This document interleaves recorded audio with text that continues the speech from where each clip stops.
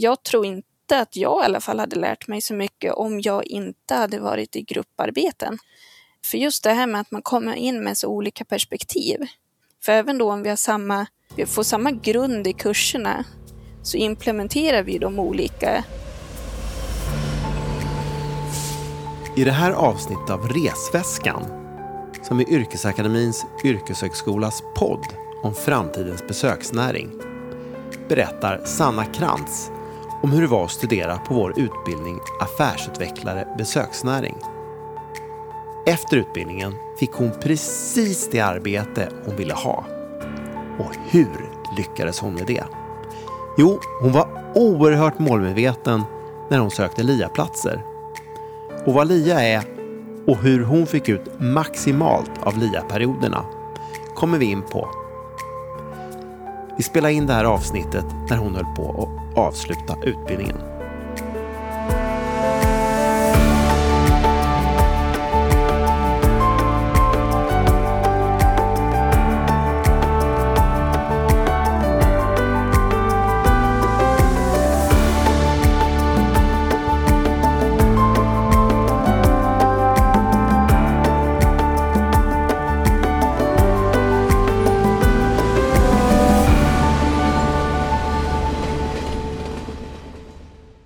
Vad skulle du vilja ge för råd till den som funderar på att söka den här utbildningen? Det är väl att ha ett tydligt mål. För att då vet du också sen när du ska söka LIA-platser och du vet lite var du vill hamna någonstans i slutet av utbildningen. Också ha lite koll på vad är affärsutveckling, vad är besöksnäringen. Vad var din målsättning? Min målsättning var att få ett arbete inom affärsutveckling och besöksnäring på min nya bostadsort i Vemdalen. Så det var det jag såg framför mig. Att efter examen så ska jag ha ett relevant arbete. Och det här begreppet LIA, det är ju lite förvirrande. Men jag menar, du som går utbildningen nu, hur skulle du beskriva, vad är LIA för någonting? Det är ju praktik, lite tydligare förklarat. Lärande i arbete är väl egentligen bara vi som är inne i det som förstår, men det är ju praktik. Vi ska ju få lära oss hur det funkar i den så kallade verkligheten. Och hur gjorde du för att få tag i LIA-plats?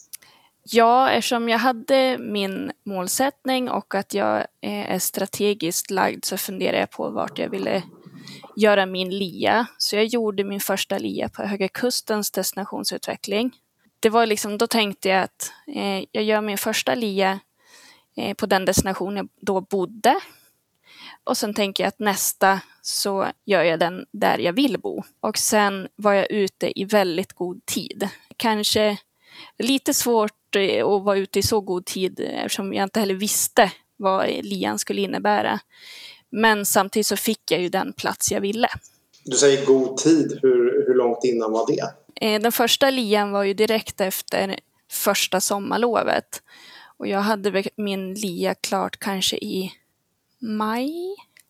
april, maj. Så att jag var ju 4-5 månader innan LIAn så hade jag klart vart jag ville vara. Och hur var det att göra första LIA-perioden? Det var jättespännande och roligt och det kändes som sagt relevant. Jag har ju min väldigt akademiska kommunikatörsutbildning i ryggen där vi inte alls hade någon praktik och knappt några skarpa projekt heller. Så att få gå en termin på utbildningen och sen hoppa på praktik i 10 veckor där jag fick lära mig mycket men också att min LIA-plats fick ju ny kunskap in också av det vi hade läst första terminen. På 10 veckor hinner man komma in väldigt mycket också i kollegiet och bli en på arbetsplatsen. Det kändes väldigt roligt och givande. Första LIAn var mycket att se deras övergripande verksamhet men jag fick ju följa med mycket, de hade ju lite workshops bland annat med Kurbits, de har ett exportprojekt. Sen i och med att jag har min bakgrund som kommunikatör så fick jag ju också lite kommunikatörsuppgifter på mitt bord. Inventera till exempel Höga Kusten Turism, medlemmars hemsidor, hur deras synlighet var på webben. Och så fick jag ta hand om den så kallade eldveckan. Och eldveckan är någonting som pågår nu under höstlovet då, där Höga Kusten samlas under temat eld. Vad blev du mest förvånad över under din första LIA-period? Ja, just det det är väl bredden på insatser och bredden på kompetens.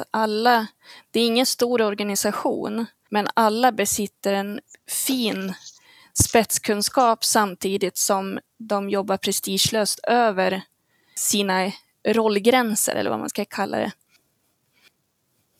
Och hade du någon handledare på LIA-platsen? Ja, formellt hade jag ju en handledare, men sen i och med att jag var lite i exportprojekt, jag var lite på kommunikation, så var det ju den personen som var ansvarig för den delen var ju då min tillfälliga handledare. Och vad hade du för nytta av det? De här som handledarna? Men de ledde mig igenom LIA-perioden med sin specifika kompetens.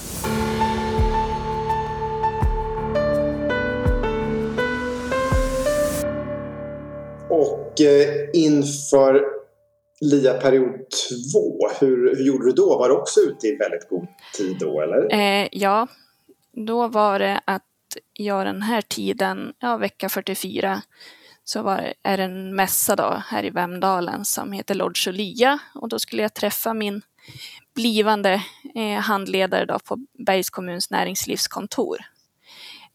Och LIA var ju först i april. Tror jag var. Ja. Så du var ute ett halvår innan då, eller? Ja, så jag var ute i väldigt god tid.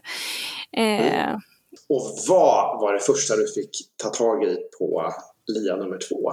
Ja, nu blev ju inte LIAn riktigt som den skulle, eftersom det precis kom den här lilla pandemin emellan. Men jag fick börja som ju blev en ganska stor pandemi också. Och då förstod man ju inte vidden av det.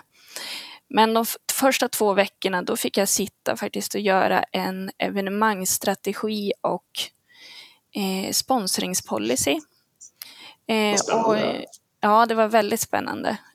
Och då satt jag på plats på kontoret tillsammans med min handledare för att komma in i arbetet och lite i organisationen. Sen så innebar resten av LIAn i stort sett hemarbete. Men det var ju daglig kontakt via Teams, och jag hade ju fått liksom några arbetsuppgifter och vi hade lite gemensamma projekt. Så det blev lite annorlunda. Det blev ju inte de här företagsbesöken som jag hade sett fram emot. Eller de här dialogmötena eller sådär. Men det blev en väldigt bra LIA ändå.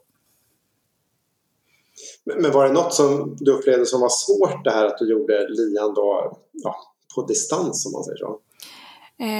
Det var väl just, jag kom ju inte in i organisationen på samma vis som jag gjorde på min första LIA, där jag faktiskt träffade mina kollegor, eller vad man ska kalla när man är på praktik.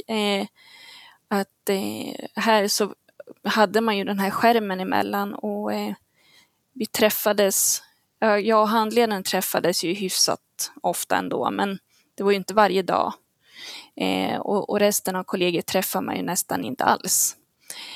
Så det var ju lite svårt. Men samtidigt så, i och med att den här utbildningen också är distans, så är jag och mina klasskompisar, vi är ju vana vid det här sättet att träffas. Så att det gick ju ganska bra ändå.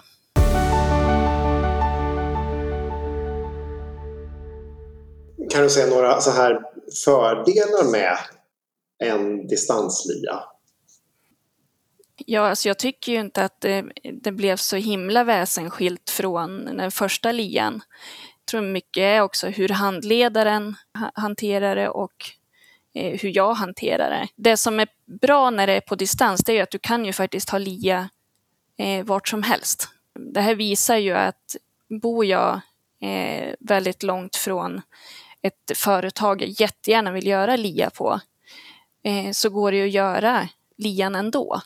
Om handledaren och jag som student är redo för det här digitala, så tror jag att det går jättebra. Sen att man kanske träffas särskilt i början som vi gjorde här är ju bra. Men sen att man kan göra det på sin hemort, det tror jag är en stor fördel. Men det är jätteintressant det du säger, för att under utbildningen, eftersom det är distansutbildning, ni blir ju verkligen drillade i alla möjliga olika sätt att ha digitala möten och samarbeten och kommunikation. Känner du dig digitalt kompetent nu när du nästan har gått utbildningen klar? Ja, absolut. I början av utbildningen tyckte jag det kändes lite läskigt att ha sådana här videoseminarier, för det hade vi ju aldrig, eller jag hade ju aldrig haft det i stort sett. Och nu så är det, nu föredrar jag nästan att, ja men kan vi inte ses på Zoom istället, än att man ringer och bara pratar i telefon. För det är så lätt att faktiskt träffas och se varandra.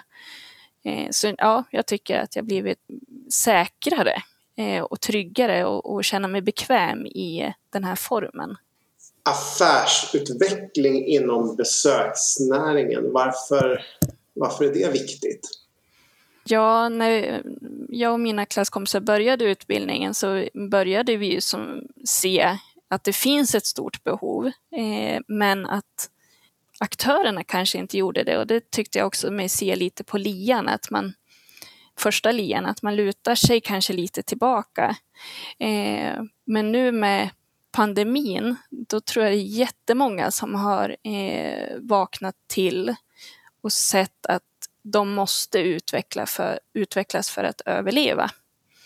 Det går inte att lägga sig platt eller att luta sig tillbaka, utan man måste se över sin produktkatalog och affärsmodell så att man faktiskt klarar av det här. Sen så finns det ju andra förutsättningar som gör att du kanske inte klarar av det. Men jag tror att du klarar det bättre om du försöker utveckla din verksamhet.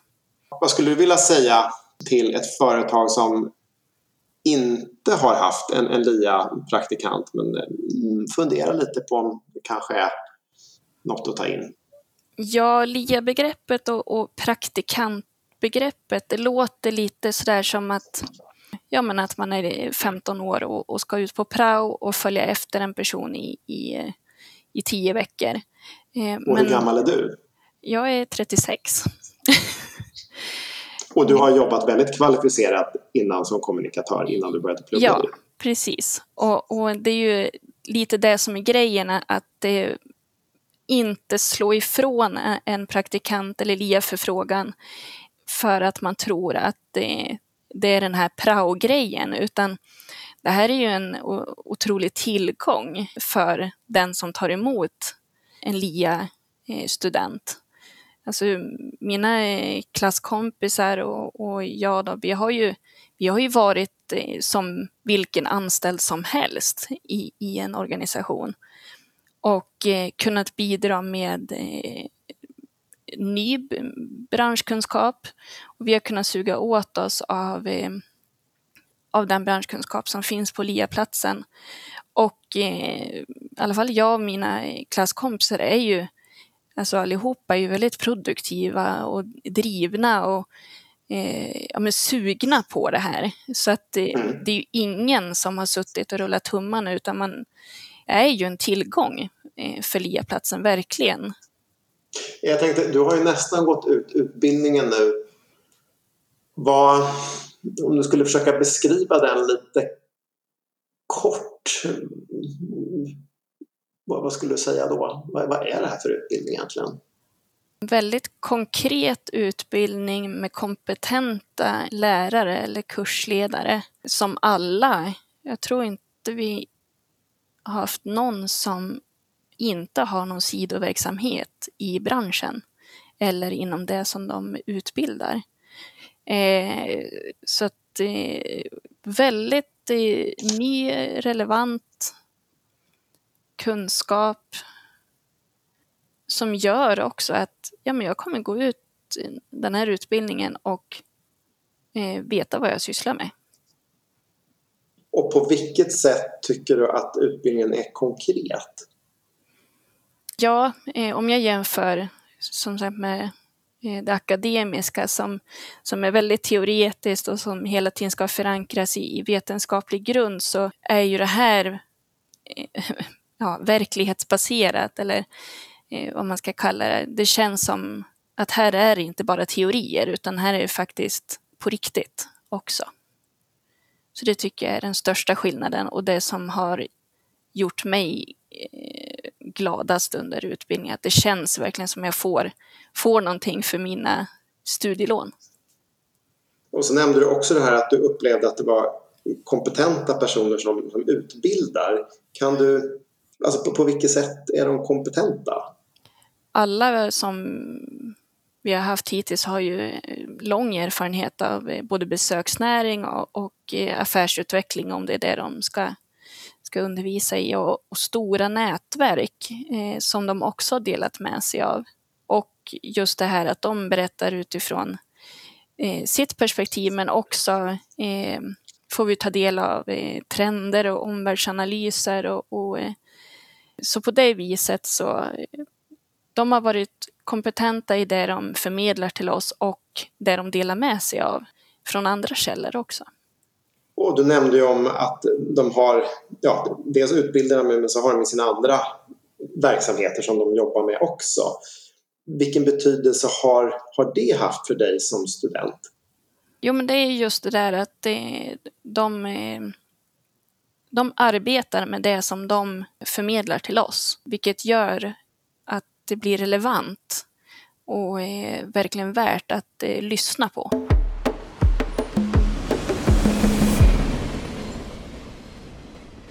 Och så här är, för jag har haft hand nu under hösten om svara på frågor, sådana som är intresserade av att börja den här utbildningen som du går.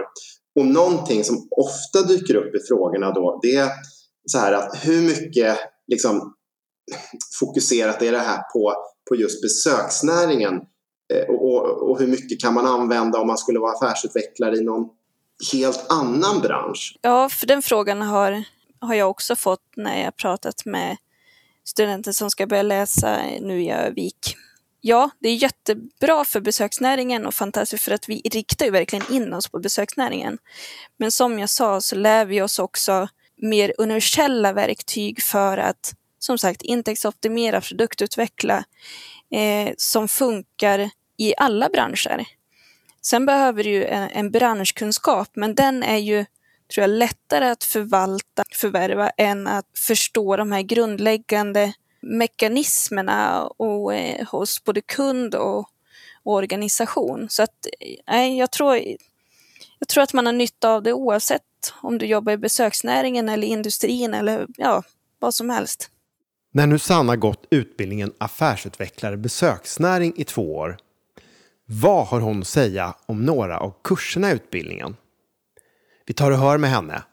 Vi hinner inte gå igenom alla kurserna på utbildningen, men några. Och vi börjar med att höra vad hon tycker och kommer ihåg av kursen affärsekonomi. Det var en sån här kurs som jag fasade lite för.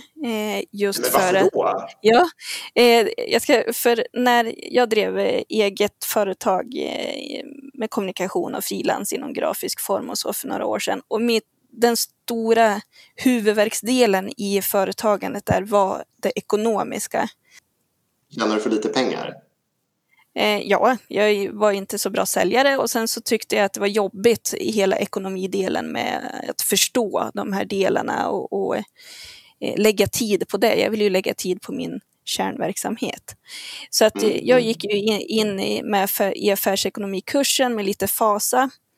Men det var ju inte alls så farligt som jag trodde. Utan det var ju riktigt roligt och vi fick lära oss Excel väldigt djupt. Vi fick göra liksom vårt egna offert- och fakturasystem i Excel och så här. Och det var jätteroligt. Och de grundläggande affärsekonomiska principerna och begreppen och hur man ska tänka. Så att det som jag fasade för, det blev ju en av de roligaste kurserna. Och sen hade ni har ju haft affärsjuridik. Hur var den kursen? Jag har berört juridik tidigare. Och det här var ju väldigt inriktat på avtalsrätt och marknadsföringslagen och sådär. Och en väldigt bra lärare som var saklig och tydlig och gav relevanta exempel. Så det är ju ett svårt ämne juridik, för det finns ju inget jättetydligt rätt och fel, utan det är tolkning och att motivera sin tolkning. Det är så det är. Det får man finna sig i. Och det är lite klurigt som sagt när man är van att det här är rätt, det får du 1 poäng för. Eller det här är fel, det får du 0 poäng för. Så att finna sig i den situationen med en liten osäkerhetsfaktor är också lite upplyftande. Finns det något i den kursen som du skulle bedöma att som kommer vara det viktigaste liksom, som du har nytta av framöver? Ja, det är avtalsrätt och köprätt. När det handlar om bokningar och bokningsvillkor, och även där ingår ju resegarantilagen. Så att det är ju väldigt relevant. Och just avtalslagen grottade vi ner oss ganska mycket i, just för att den är så viktig när du jobbar som affärsutvecklare. Och sen affärsmannaskap, vad var det för kurs? Det var ju entreprenörskap, lite organisationstyper. Ganska teoretiskt liksom med hur det funkar när du är på ett företag eller driver ett företag. Affärsutveckling, vad kommer du ihåg från den? Den var ju verkligen hands-on. Det var en tenta och sen ett grupparbete med affärsutveckling. Men det var ju med en lärare som också har arbetat väldigt mycket med affärsutveckling. Så att det var en givande kurs, och hon hade vi även i besöksnäring och upplevelseindustrin. Så att det gav väldigt mycket. Och skulle du kunna säga något som du har upptäckt som är extremt viktigt vad gäller just det här med affärsutveckling för att få det att fungera i praktiken?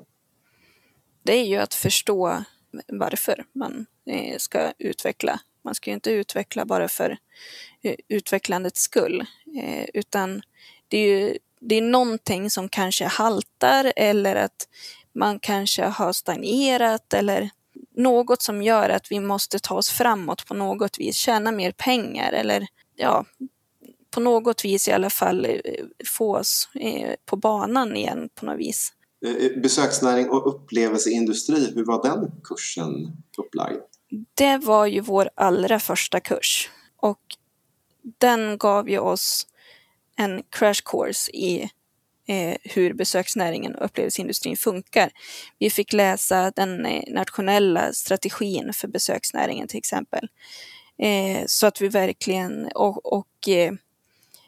målgrupperna som Visit Sweden har. Så att vi verkligen förstod vad vi går in i för bransch. Jag kan inte se att vi skulle börjat med någon annan kurs än den här. För har man inte jobbat inom besöksnäringen, som jag inte hade gjort, då hade jag ju väldigt lös och grundkunskap i hur besöksnäringen såg ut. Vad kände du, dina engelska kunskaper innan du började utbildningen, hur upplevde du dem? De var väl rätt goda, med tanke på de tidiga arbeten och sådär, men här var det ju också branschengelska, och det kunde jag ju inte, utan det var ju nytt. Och sen var det väldigt mycket att prata, och det var jättebra, för oftast när jag har behövt använda engelska så har det varit i skrift, men här var det väldigt mycket att prata under seminarierna, och det var jättenyttigt. Men hur funkar det? Är det branschtermer mycket som ni gick igenom? Ja, bland annat, och lite rollspel också, att man skulle vara receptionist och gäst till exempel. Och sen, ja, som sagt, lite typiska branscher. Ja, vi hade lite klassiska glosor liksom. Just det där med att de här rollspelen var jättenyttiga och att kunna hantera värdskap på engelska också. Att inte bara försöka översätta hur man skulle säga saker, utan hur man säger det också. Rent generellt, så, för vår lärare, hon är ju från Kanada. Hon sa att generellt så har vi en förmåga att översätta rakt av.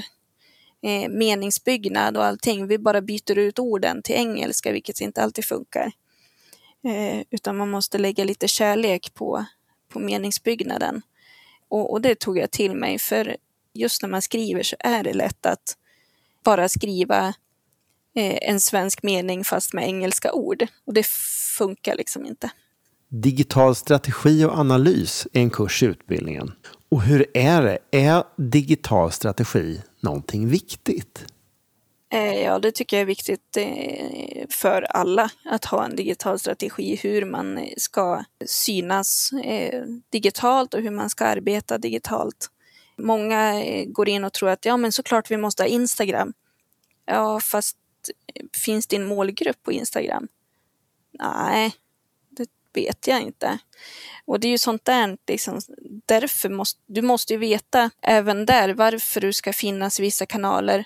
Sen måste du ha en strategi med hur man ska arbeta med. Det går ju inte att lägga upp 3 saker på en dag och så vänta 3 veckor och så får man panik och lägger upp någonting.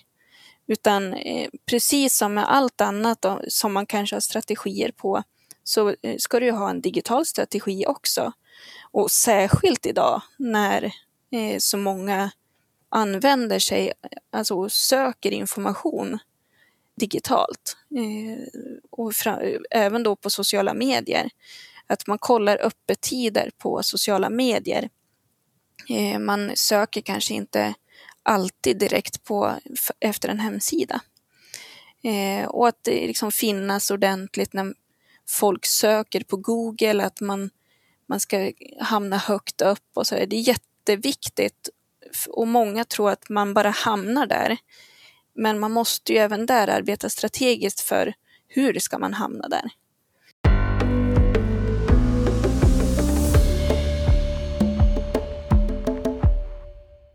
Projektledning, vad var det som var viktigt med det du fick ut av den kursen? Den kom ju också väldigt tidigt och var jättebra. För jag har jobbat i projekt tidigare men inte haft riktigt det teoretiska bakom. Och här fick vi under kursens gång, då skulle vi ju starta ett projekt och liksom lajvare tills genomförandefasen, för den kan vi då av praktiska skäl inte genomföra. Men vi skulle liksom göra hela projektet från start till genomförande. Men till exempel vi skulle komma på 100 risker med vad som kan äventyra det här.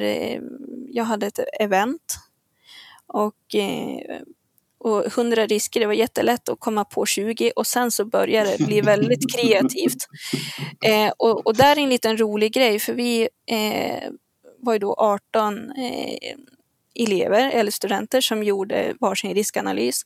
Ingen skrev pandemi. För du hade ju hållit på med projekt förut, sa du.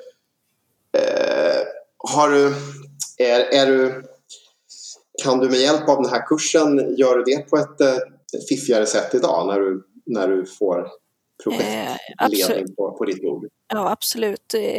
Nu kan jag arbeta mycket mer strukturerat, och jag kan också, det jag hade önskat var att kunna tidigare när jag jobbade i projekt, när jag läste den här kursen, fick jag en aha-upplevelse där jag jobbat i ett projekt framför som var ganska luddigt och det var lite svårt vad som förväntades av mig som projektledare. Och det var ju just det här så himla tydligt att det måste finnas ett tydligt mål och syfte. För annars så blir det jättesvårt att veta liksom, vart ska det här projektet ta vägen. Och jag insåg också att det är många som använder projektbegreppet utan att det egentligen är ett projekt. Så att det tycker jag var spännande, och det kommer underlätta för mig också när jag jobbar i då riktiga projekt, eller att det som inte är projekt, att inte kalla det projekt, utan att det kanske mer bara är ett annat arbetssätt. Ja, så att just den här strukturen och riskanalysen som jag sa är ju jätteviktiga.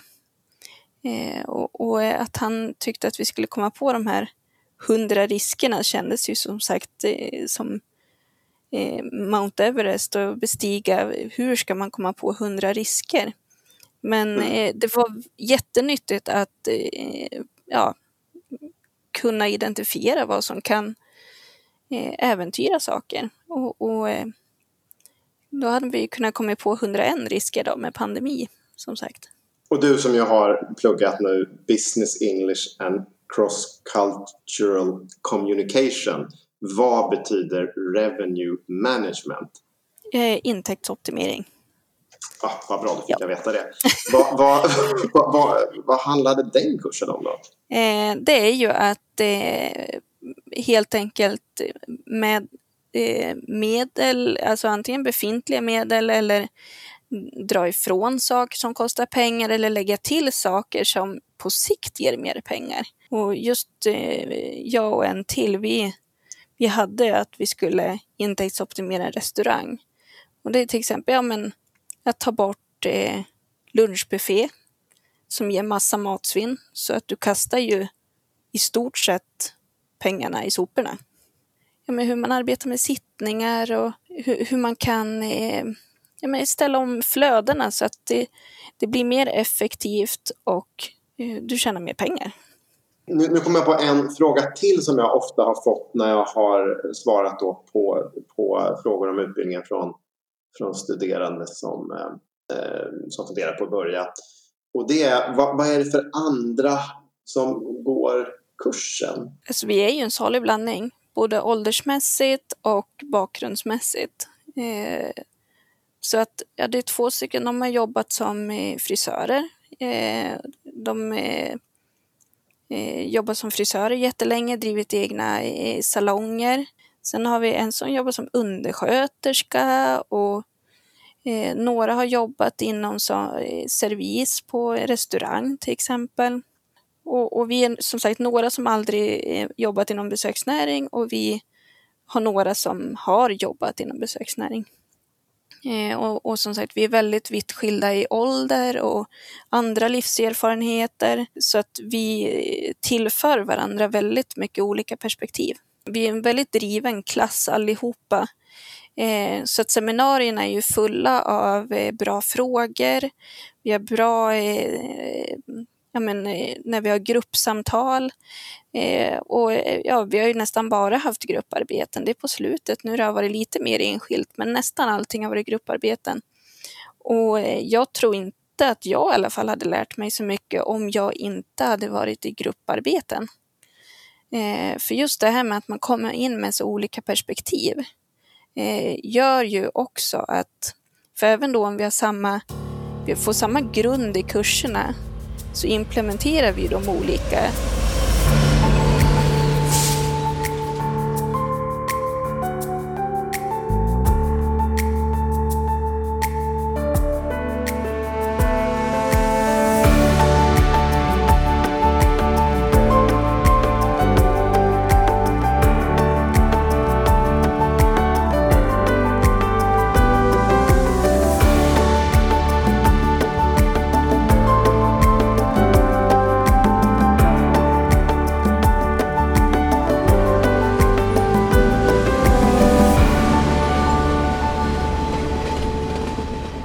Producent, reporter och redigerare är Lars Karlén.